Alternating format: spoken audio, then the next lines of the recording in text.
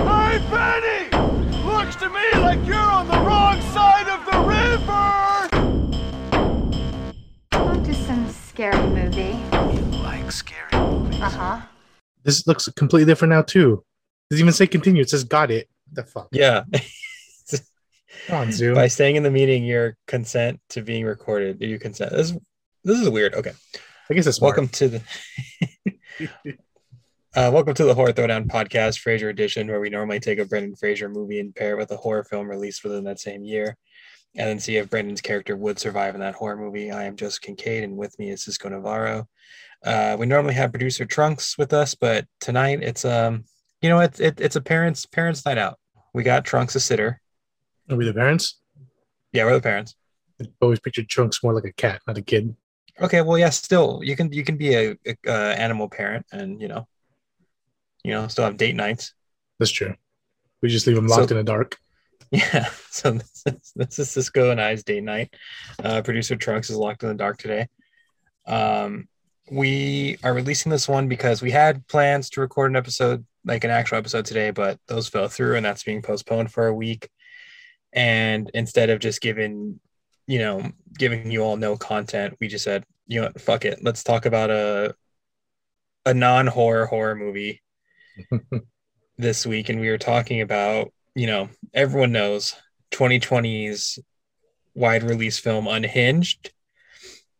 This movie was released in the height of the pandemic on August 21st, 2020, directed by, what's his name? Derek Borde, and starring Russell Crowe, and he's literally billed as just man. It don't get his name, they just name man. He does not have a name in this movie. Psycho Man, Truck Man. Psycho. Well, we could say Psycho Gorman, but we should have talked Psycho Gorman instead. Oh, we should have, but he's no PG. He's no PG. And this movie is not PG either. This movie is a fucking hard R. Yeah. The tagline is, he can happen to anyone, so do with that as you will. Cisco told me to watch this like a few months ago. Yeah. And I was like, no, because if you see a preview to this, pretty much like what this movie's about is, after a confrontation with an unstable man in an intersection, a woman becomes the target of his rage. And just in general, any doesn't sound good. Like yeah. Any general like that does not sound good. Just any like angry white man movie, I'm like, yeah, hard pass for me. But then you were saying it's like actually like pretty like insane. It's a ride. It's a true ride. For an hour and a half, it goes by pretty fast. Yeah, I didn't even realize like half the first time, because everything just happened so fast in a quick time span. Yeah, and then it ends. Yeah. This movie uses the runtime very well. Very, very well. It is rated R for strong violent content and language throughout. It had a budget of $33 million and made a worldwide gross of $43 million. Now, that's not great, but for a couple months, this was the number one movie at the box office for like weeks because there was nothing else coming out. So I remember seeing it, not like seeing it, but seeing just like reading the box office reports, and it was like Unhinged #1 with $800,000. Okay, good for y'all. So yeah, pretty much like the log line of this movie, like this woman becomes a target of his rage. I will say up front, if this was anyone other than Russell Crowe, it would have been awful. Yeah, I think he works well in this movie. Yeah, I don't know how they got him in this movie either. Actually, I was reading an interview on that before you started it. They interviewed the director, Derek, and they pretty much asked him, how'd you get Russell Crowe? And they said they pretty much contacted him and were like, here's a script. And he's like, all right, let me see one of your movies beforehand. So then I didn't say what movie he watched of Derek's, but after he watched it, he's like, I want to meet with you. And pretty much he got on board with that. Interesting. Because, yeah, I looked up Derek's, like, previous films. It looks like a lot of, like, just movies I never heard of. The only one I've heard of is The Joneses. And I remember that was, like, a weird one where they, like, played, like, a family who gets planted in, like, neighborhoods to try to get the neighbors to, like, buy certain things. I remember it being weird. That sounds weird. maybe that was the movie. Who knows? But yeah, Russell Crowe is really like the only notable like big actor in it. Jimmy Simpson pops up for a little bit. Our old McBoyle boy. Boyles. Gabriel Bateman, who I'm a fan of just because I really love the Child's Play remake. He played Andy in that. Yeah, that's like pretty much like the only like recognizable people in this movie. This movie is classified as like a action thriller, but I'm just gonna read my just my Letterboxd review really quick. And like if you've seen my review, like if I posted it, then just skip forward a minute, I guess. All right, so Unhinged 2020, 2.5 stars out of 5. This is a straight up slasher movie, but instead of a masked killer, we get a sweaty Russell Crowe with the extra side of beef. This movie wouldn't have worked if it wasn't for him. It's a simple, fast-paced film about an insane man disgusted at the world and has a severe case of road rage. He tried to teach people a lesson in the same vein as Jigsaw, but executes his methods more like Hoffman. Crowe is fully committed to the bit and elevates this to a higher standard. I also thought Karen Pistorius, who plays Rachel in the film, did a good job as his latest victim. It's a not great, debatable to say it's even good, but it is fun and intense at points with some completely over-the-top kills. Everything you see in the trailer is exactly how you imagine the final product to be. So if you're into it, go ahead. And this is where I slightly mentioned you in the review. I bought this blindly off a friend's recommendation, and I'm not mad about it. Yeah. I agree with you. Yeah, 50% is, I think, what this movie should always be and never be more. It should never be more. It's got a 48 on Rotten Tomatoes, which is pretty. I think it's good. I mean, it's when I was watching this movie, I was like, "There's no way this movie could ever be." And there's some movies that are like that just can't ever be more than like a certain percent. Because this movie can't get deep. I mean, there really isn't much to go off that they can make it into like a 90% movie. It's just like a short one-off movie.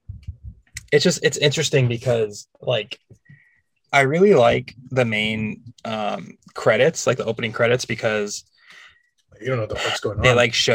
They just show like a bunch of videos and like real life things of like road rage and people, like just acting erratically. Yeah. I just feel like, you can tell there's like a PSA here, but they just didn't know, they didn't execute it well. How did you see it? Did you just like rent it on streaming? Did you see it in theater? Like, how did you even watch this? Because if it wasn't for you, I would have never watched this movie. I rented it for like $3. Okay. Yeah, because it was like new content, right? It was new content. Was like a full year where we didn't get stuff. Like hour and a half. I was like, it's not bad. I was like, it was pretty cheap to rent. So at the time, they were just watching random stuff. Yeah, and you had me like, you piqued my interest at that, and then when I bought it, it was only $10 for Blu-ray and DVD, and then physical copy. So it's gonna pay itself off because people are gonna watch this, especially all of us who share the Vudu account. Yeah, I have to make Trunks watch it. Yeah, Trunks will watch it. We got previous guest Cody Riley on the show, and he watched it, but he hated it. He hated it, which I'm like, how? Like, it just. Well, I'm not gonna say how, because there's definitely ways you can. I can definitely see how you can hate this movie. I get it. Yeah, I mean, it's pretty much Russell Crowe just destroying someone's life. Well, full disclosure, the first time I tried watching this, I was too high, and I turned it off after 15 minutes. I was like, "This is too intense for me." That was a bad idea. I was home alone, and I was like, "No, I can't do this right now." So, like, the movie opens with Russell Crowe just like sitting in a truck. Like his truck is just parked outside. He's like breathing heavy. You can see he's sweaty. He's like, okay, we've talked about Brendan Fraser on this show, like being beefy, right? Like in certain roles. Dude was a straight That's like meatball. Nothing. Yeah, he was a straight meatball, dude.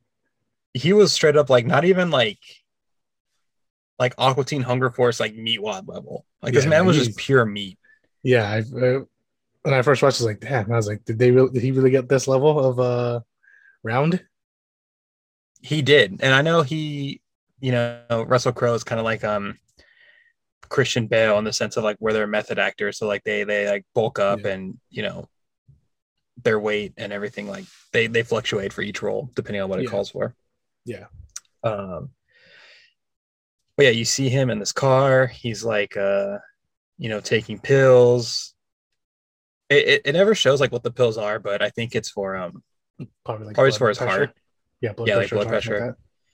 Like He's just sitting there. It's raining, and you see like the time on his clock, and it says like 3:07, but it's dark, so it's like you're like, okay, why is he just sitting in his truck early in the morning? Like whatever.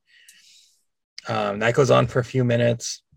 You see him get out of the truck, go up to someone's door, just start bashing the door down, and just commits a fucking heinous murder on these two people you've never seen before, because the movie just started. It just starts like that. Yeah, you're like, what the fuck's going on? He just starts murdering these two people. Like, you don't really see like the act. You see him like beating the husband.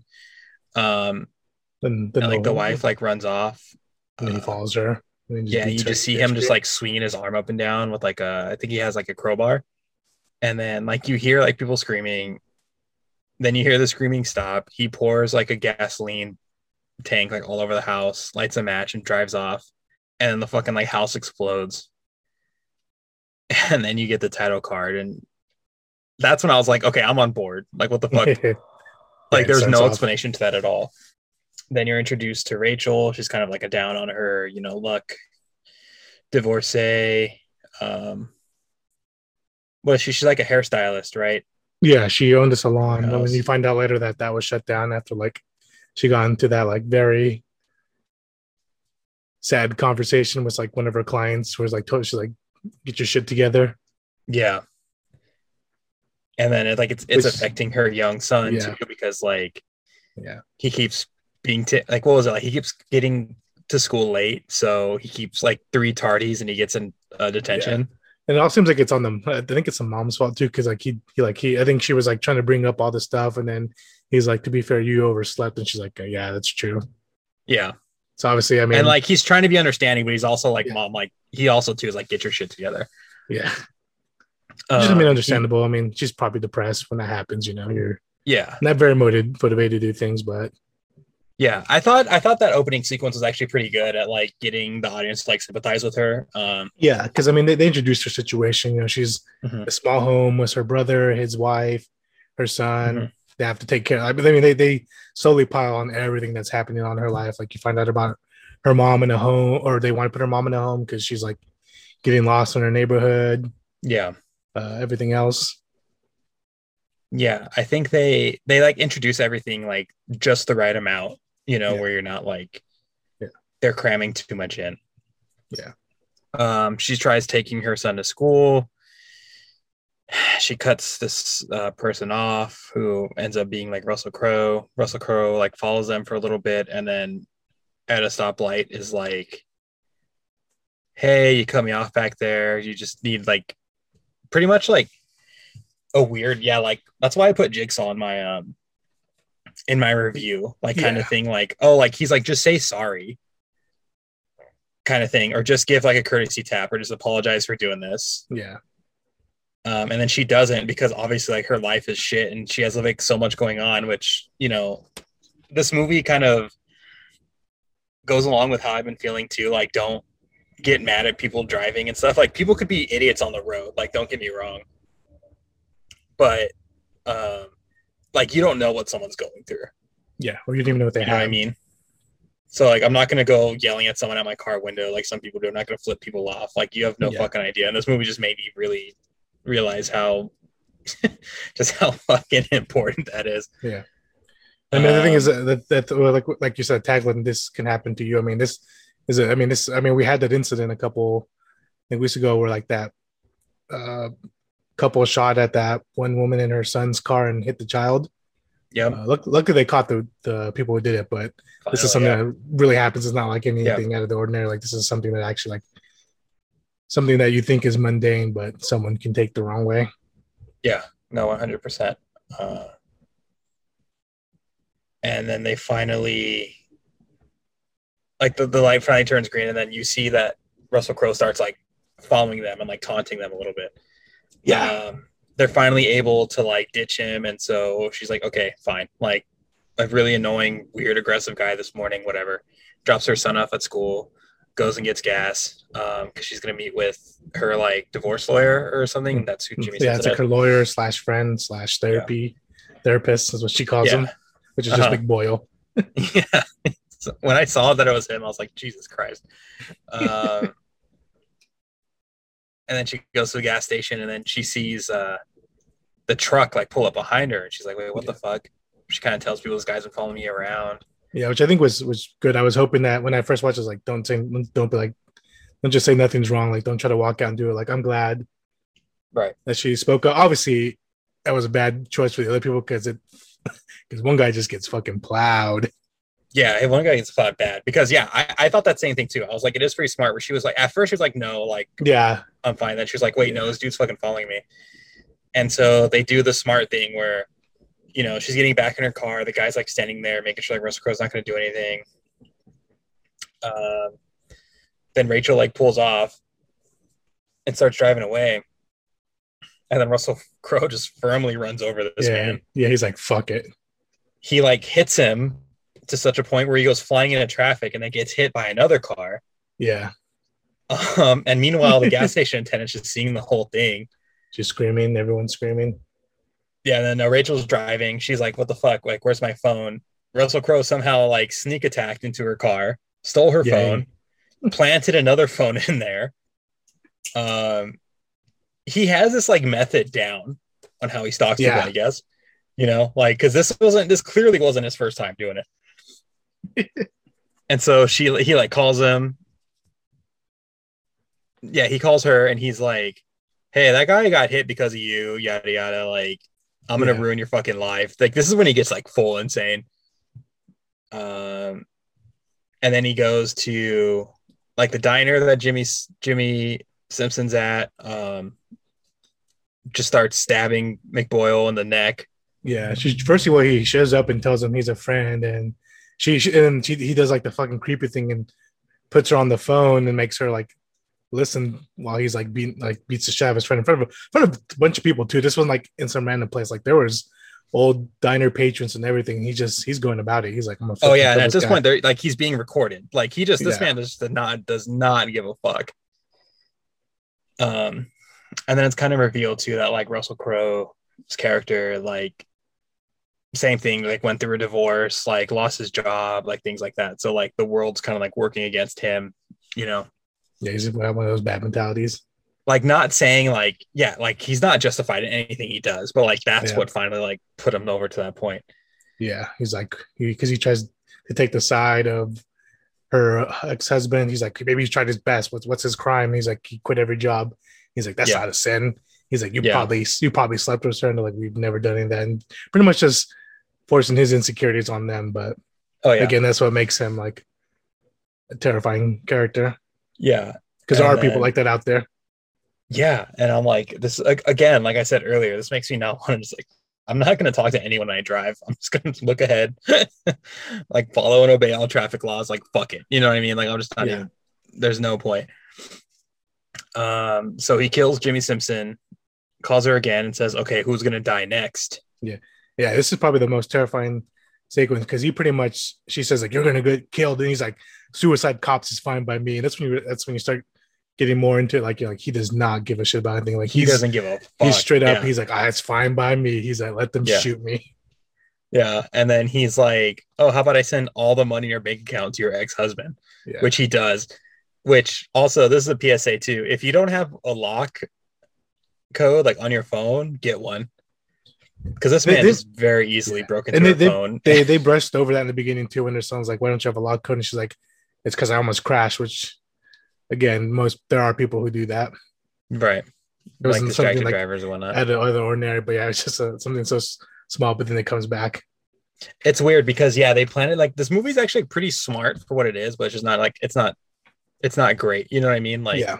And again, this was, I think, this is the charm of this movie. It doesn't have to be an overcomplicated movie. It just did the basics. Because if it had gone anything further, I think it just would have been too much. Exactly. And this is the point too where he's like, "Okay, who's gonna die next?" And she's like, "No, like, kill me. Like, I like, fuck it. Like, don't like just take me to end this, you know?" Yeah. And then he's like, "No, like, that's not the point. That you're not gonna learn anything. Like, this man's truly fucking insane." So she ended up getting the name of the woman who canceled on her earlier, because she's like, well, I don't know what else to do. Like, I don't want to give him like my brother's name. I don't want to give him my son's name. Like His mom, everything like that. Yeah. right. Like, what am I gonna do? Because like he has like all of her information. And so there's like that misdirect where like he sends cops to that woman's house, right? Mm-hmm. Or something like that. And then he ends up showing up at Rachel's house where her brother is watching the news talking about this man, and they're like, oh, he left in a gray, Dodge truck. And then for whatever reason, he looks out the window and he sees a gray Dodge truck out there, and he's like, what the hell? And he's calling for his girlfriend. No answer. He grabs a knife, correct? Yeah, he gets knife, like a little goes kitchen knife. and investigates. And then it's discovered that it's revealed that Russell Crowe is in the house, and he has like, duct tape on his girlfriend's mouth. Like beat the crap out of her. Yeah. And so he's like taunting him, like, hey, I have your girlfriend here. Like, what are you gonna do? Yada yada. Yeah. Like I forgot what the exact conversation is, but he pretty much like, just says like your sister messed up. This is like, I'm like here. This is her fault. Yeah. Yeah, pretty so much. Now this is happening. Yeah. And then this was the most fucking insane sequence to me. Russell Crowe, still standing behind this woman, just starts like pushing her, like not like violently pushing her, but like moving her body just enough to where she starts being stabbed by the knife that her boyfriend's holding. Yeah. I was like, okay, we're just killing off people in this fucking movie. Oh, yeah, people are just dying. And I was like, that's so fucked up. Like, now this man's just traumatized for life, So she dies. He ties him up, douses him with lighter fluid. He pisses his pants, with honestly, who wouldn't in that situation? Cops show up and they're threatening to shoot Russell Crowe. He fucking lights this dude on fire. Throws him at a cop. pushes him towards the cop because he's like, tied in a like office chair. Russell Crowe gets shot in the arm. And then like jumps out the window, right? If memory serves correct. No, he just breaks through, like they have like some like weird side door like in a room or something. It just goes to like the backyard. Yeah. And so he just bolts out running, and then the cop obviously has to put out Fred is the brother's name. Yeah. And then I think this whole time too, like he called her and was like, where are you? Because she had gone to the school to get her son. Yeah. And they had the school locked down, but she was like, you need to get out of there right now or else, I'm going to kill Fred. Oh, yeah, she like busts through the gates, huh? Yeah. And so she like shows the school. She's like, you need to give me my son right now. I don't give a shit. Yep. And so that's where we start getting to the final act, because he runs away and she has her son, and they're trying to figure out what to do. Yeah. So this is where it kind of, like, I don't remember much. Like she gets her son, and then they go back to the house, right? No. Because he's like calling him the whole time. He calls her one more time. I think they pull on the side of the road, and then she says that I think he tells her that Fred's dead because of her. And so I think that's when she finally kind of snaps and says, like, I'm gonna, because he threatens her too. He's like, I'm gonna find your kid, I'm gonna kill him. And she's like, you do that, nothing on earth will stop me from killing you. And then she starts saying, like, I won't forgive. I was like, I was like, you don't deserve an apology. And then that's when he's like, finally, you're starting to get it. Like, he goes from wanting an apology to wanting her to just feel like him or something. Yeah. And then she finally says, like, fuck it. Like, I'm not going to let you control my life. You know what I mean? And then another kind of like smart point of dialogue is where the son's like, well, you have the iPad, right? Like, maybe he's tracking you with that. And like their iPad's taped underneath the driver's seat. And he's like, oh, we can find out where he is because we could do like Find My Phone app. You know what I mean? Yeah. And then I completely forgot about this sequence where Russell Crowe decides to take a minivan, which they brought up earlier too. Yeah. And so that starts for like another chase. And I forgot, this is where like body starts happening, like a fucking police. Yeah. Because they try to get police cops' attention, because once they realize that he's in the car in front of them, They like get past him for a second, and then he realizes that's them. They see a cop, and they try to get the cop's attention, but then he just rear ends him. And this is where it gets, and then causes like a pile up. Yeah, it just and then the becomes cop's like calling it in, and then a fucking semi just comes in hot and just fucking destroys that cop car. And like that's what I kind of like too. Like it was like they did all of these almost saves, but then not. And then it goes on for a little bit. There's like a woman in the car who like doing her makeup, and then she dies. According to this, there's a total of 8. The body count's 8. And from that freeway scene. Yeah, no, just in general, this movie. Oh, okay. Okay, here we go. Body count 8. So the movie, like the opening, we finally have an answer as to who that is. This is wife and the lover, right? Yeah, that's his ex-wife and her lover. Yeah, I thought it was just someone else. Like he fucked with. He just fire. Someone else that just murdered. Then the gas station. The whole family die. Yep. That guy was dead. That for sure guy died. Yeah. So it was those two, the gas station patron, Andy, which I'm just going to refer to as McBoyle. Mary, her brother's girlfriend, the patrol officer, the woman doing her makeup in the car, which she didn't deserve anything. Yeah, she was just not paying attention, I guess. That was her sin, apparently. Yeah. And then finally the man who, after confrontation at, I think, their house. I think they're at their mom's house. Yeah, they're at the mom's house and Russell Crowe's there and they start fighting. Earlier in the movie, Rachel puts a candy cane pair of like hair cutting scissors like in her pocket. Yeah, there's a lot of callbacks to the beginning of the movies throughout this one. Which this is interesting too, because I didn't think of it this way. According to like the trivia on IMDb, the candy cane scissors are a nod to Joyride. Oh, okay. In which, like, how like the trucker kept calling them candy cane. Yeah. So that was actually pretty cool to read. There's not a ton of trivia on this movie. The only other one was that this is the first wide release movie after March 13th, 2020. And it only was in 1,823 North American theaters. But it was the first wide release movie in 5 months where there was no theatrical releases like wide at all. Yeah. And so, back to the movie. They're fighting. She stabs him in the eye with the scissors, which was pretty fucking, like, I thought it was pretty gross. Yeah. And then this movie, I think, dropped it from a 3-star to a 2-star for me. He's still alive at that point, like, because all the adrenaline in his body. Yeah. So he just has a fucking scissor sticking out of his face. And then what does she say? She says, here's your fucking courtesy tap, because he asked for it earlier. Yeah. The callback. And he just stomps in his head and those scissors go through, which I'm glad, double tap, always double tap. Yeah. I was like, oh man. Just that line was that was just like too, like, I love a good cheese, I love cheese, but that was just like too much for me. It's like, you just went through a lot. And the fact that you allowed yourself to say that line, I don't know, but yeah. So then he ultimately dies. And then he got a satisfying death. I'll say that he did get a satisfying death for someone as horrible as he was. The cops are there. They're like treating their like wounds and stuff because he's like throwing this child around. Yeah, before that he like punched him in the face. He punches her a couple. And the good thing is it wasn't dragged out. It was like just like 2-3 minutes of them fighting, but he definitely puts a beating on her.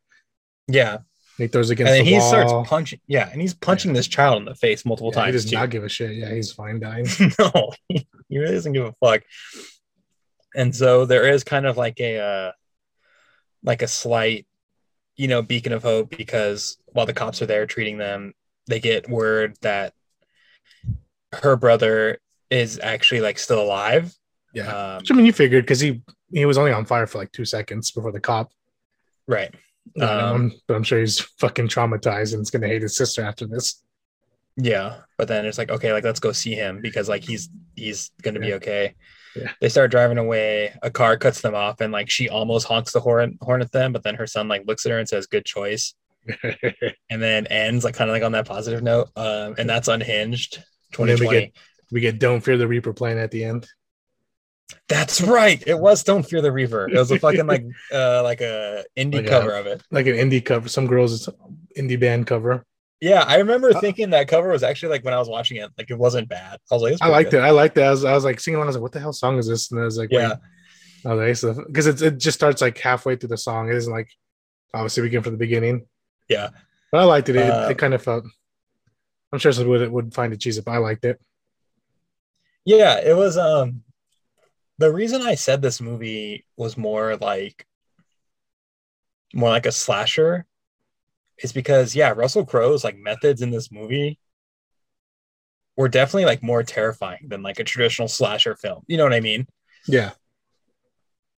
Like he just came up, he was just getting into people's heads. Yeah, he didn't do anything like abnormal. He was just a fucking beefy man just punching people and stabbing them in the necks. Yeah. So I know this isn't like technically a horror film, but for all intents and purposes in this podcast, it's a horror film for this. I think it's like a horror thriller because it obviously is suspenseful. Plus, I think like what's so great about the horror genre too is it's subjective. Like horror is basically like horror is what scares you. You know what I mean? Yeah. So, because I mean that is a scary thing, like someone chasing you down. Because I'm sure that does happen. Yeah, like someone who's just. I've seen. Maybe they're afraid to drive. Maybe they're afraid of road ragers. And we've had friends. We've been in cars with friends who've also yelled at people and like, "Yo, bro, just chill." Yeah, those friends won't be named, but I'm gonna try to avoid never driving with them ever again because it's just not. Yeah, it's not good for my mental health or physical health for that matter. Horrifying. You don't want to end up with a butter knife in you. Yeah. Yeah, he just gives him a firm fork in the back of the neck. Yeah, that's how strong. Like, because what? Let's talk about McBoyle dying first, because he like smashes the coffee mug on his face first. He just straight punches him. Yeah, and then he's like beating his face on the table, and he's like trying to speak, but he's all fucked up. Then he ultimately just puts his head down and just stabs him right in the spine. When the messed up part is like he tells her like, "You have any last words you want to say to your best friend?" And she's like, "What do you mean?" And she's like, just asking like, "What's going on? What's happening?" He's like, He's like, "What a shame for those are your last words," and he just stabs him. Yeah, because he puts her like anytime he's about to do the killing, he calls her. And he's like, "Listen to this." Yeah, which is really like that's really fucked up too. You know what I mean? Like that's more fucked up than most serial killers. Or like these like horror icons that are in the movies, you know what I mean? Yeah. It kind of reminded me like to kind of bring it back to what this podcast is all about. Like remember, and I know what you did that summer, the fisherman was really like he really played the mental game. Yeah. With the victims. That's definitely what Russell Crowe did here. Yeah. So I feel like let me look up what the writers like who the writers are and what they've done, because you can definitely tell like they're fans of horror for sure. So Carl Ellsworth is the one who wrote it. Oh yeah, this man wrote The Last House on the Left remake. He wrote Disturbia. He wrote Red Eye. Okay. He wrote the last screenplay he wrote before this was the Red Dawn remake, which I don't think anyone saw. I don't think so. But that's like three like pretty. Last House on the Left remake was fine. Like I don't. They're well known though, at least. Yeah, they're well known. But I'll go up to bat for Red Eye and Disturbia. I like both of those ones. Yeah. So okay, that makes a lot of sense. He was also a writer on the Animorphs show. Which I didn't know there was an Animorphs show. There was one. It was bad, but yeah, it says here it was on from 98 to 99. Yeah, 26 episodes. Long. You can't do much about a show when the kid's a hawk 90% of the time. Yeah. No one really knew how to control hawks back then. No one really knew what to do with fucking Animorphs. You remember Animorphs? It was about some aliens that crawled in people's ears and turned them into like slaves, and then some other like deer aliens were trying to fight him, so they gave kids powers to morph into animals, because I guess animals could do something. I don't know. They never really explained it. Jesus. Yeah, no, I don't think I ever read the books. I just looked at the covers. I think I just like I know the covers. Like the Animorphs cover. I think the covers were more well known than the story. Animorphs weren't like choose your own adventure kind of things, right? No, they're just different stories. Okay. Just different stories on different characters, but right. Like Hawkboy and Rat Girl. Hawkboy. I think Hawkboy was the only one that had like a legitimate kind of story, because he stayed too long in the hawk form and he became a hawk permanently. I don't know if they ever fixed it, but that was his curse. And then everybody else just random characters. Yeah, I didn't know what the fuck these books are about. Just that they turn to animals. Yeah, that's pretty much it. Yeah, that's it for. I guess that might be it for this week. Yeah, overall, like, what do you say? Like, Unhinged, like, I'd recommend it once. I'd like it. Just watch it once. Like I said, it's not going to be a 90% movie, which I mean, I don't think this movie could be, because there's not much you can do to make this like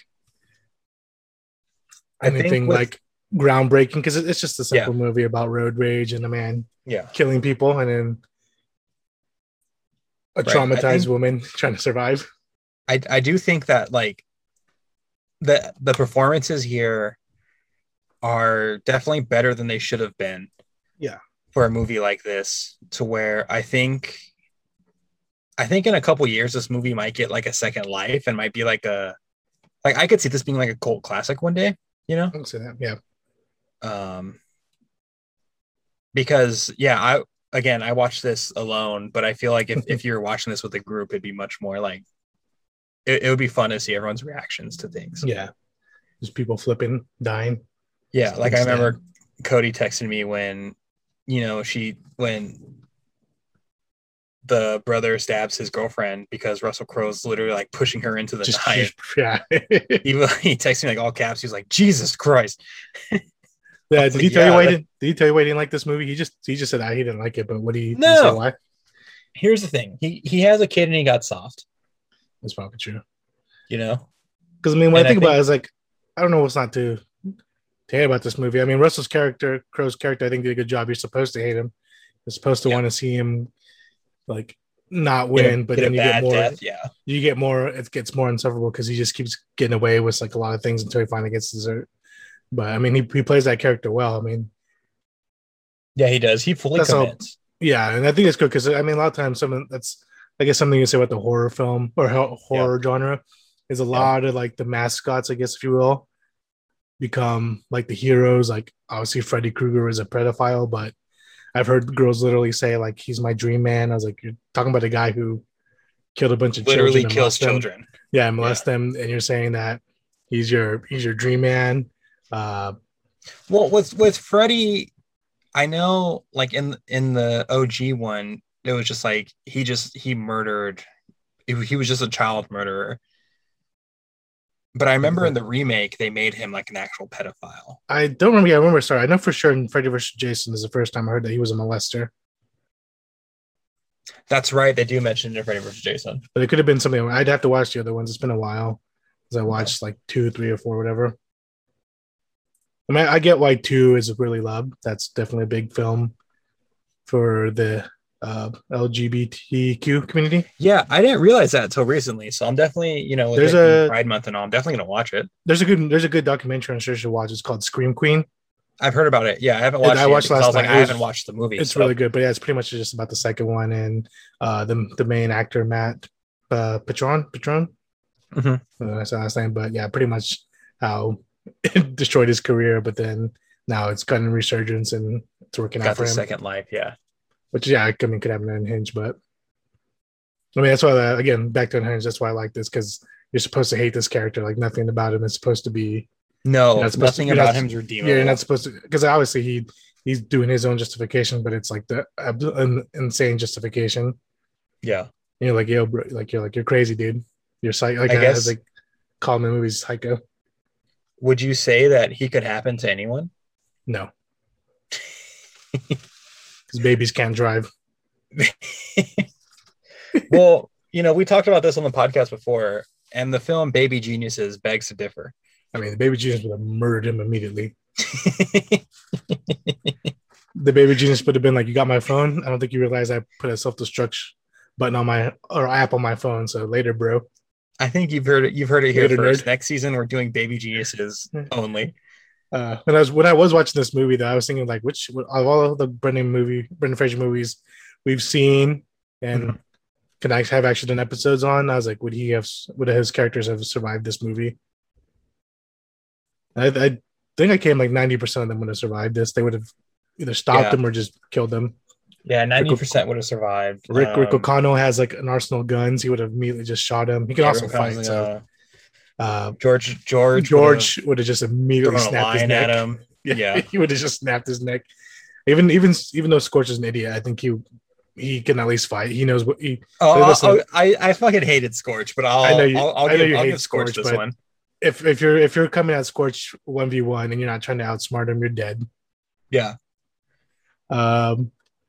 Link, I think, can win too because he's a fucking caveman. Yeah, Link could have won. Ricky, the Elvis impersonator, would have died. He would have been hit by the truck. Yeah, he would have sold out Rachel. He would have been like, "Here, you take it." Yeah. But yeah, that's. Yeah. What about From the Air I Breathe? What's the fuck his name again? Pleasure.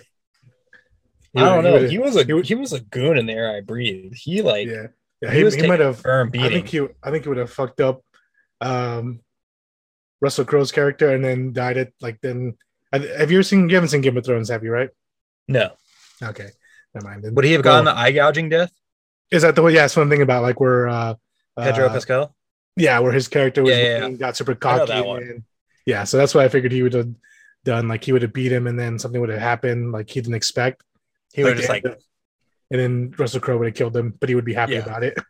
Yeah. And then Fingers would have came and shot him. Yeah. Because they were still friends at the time. Okay. I'll give you that. Or Pleasure could have kept his whole vision and just knocked him the fuck out. Yeah. Oh man. Or knew not to honk at him. At him. I want to see like a spin-off movie with Fingers and Russell Crowe's character in this. Fingies. He just hires him as a goon. He replaces Pleasure with him. Yeah, you can call it Finger Man, But yeah, that's all I got about Unhinged. I guess if you stuck around this far, thank you. But let's, we can tease a little bit about what we're coming up next. We have Bedazzled and Final Destination next week. And what do we got after that? We're doing Gods of Monsters and The Faculty. And then there's a lot of movies coming out in July. In July, like horror wise, yeah. Brendan Fraser has a new movie coming out called No Sudden Move. The Forever Purge comes out. Oh, I haven't watched it, but the trailer dropped for Fear Street. Okay, I haven't seen that one. The Netflix like trilogy where they're going to release a new movie for 3 consecutive Fridays. Oh, okay.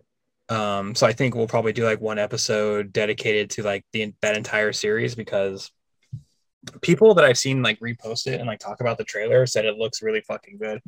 Yeah. And for a R.L. Stine book that's being turned into a movie, for it to be like I think it is officially rated R. Ooh. So that's intriguing too.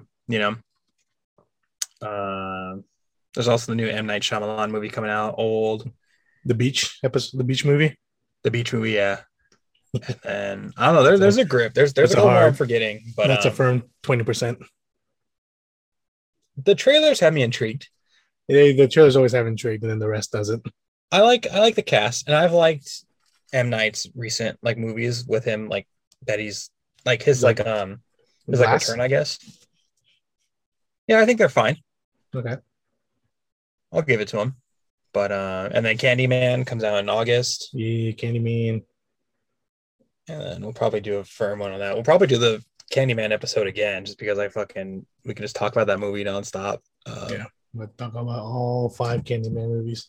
Yeah, But these are all conversations that the audience doesn't really need to hear us have. So with that being said, They're part of the family. welcome to the family. We are back on Instagram. We are at the Horror Throwdown Podcast. We're on Apple Podcasts, Spotify, all that fun stuff. Give us a follow, give us a like, give us whatever. Like I don't know what the social medias or the podcast platforms do.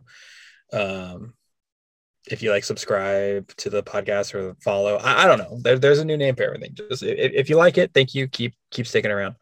So yeah, we will be back next week for the year 2000, Bedazzled with Final Destination. For this week's special edition of the Horror Throwdown Podcast, this is Joseph Kincaid and Cisco Navarro signing off. Courtesy tap. Hey, Benny! Looks to me like you're on the wrong side of the river! On to some scary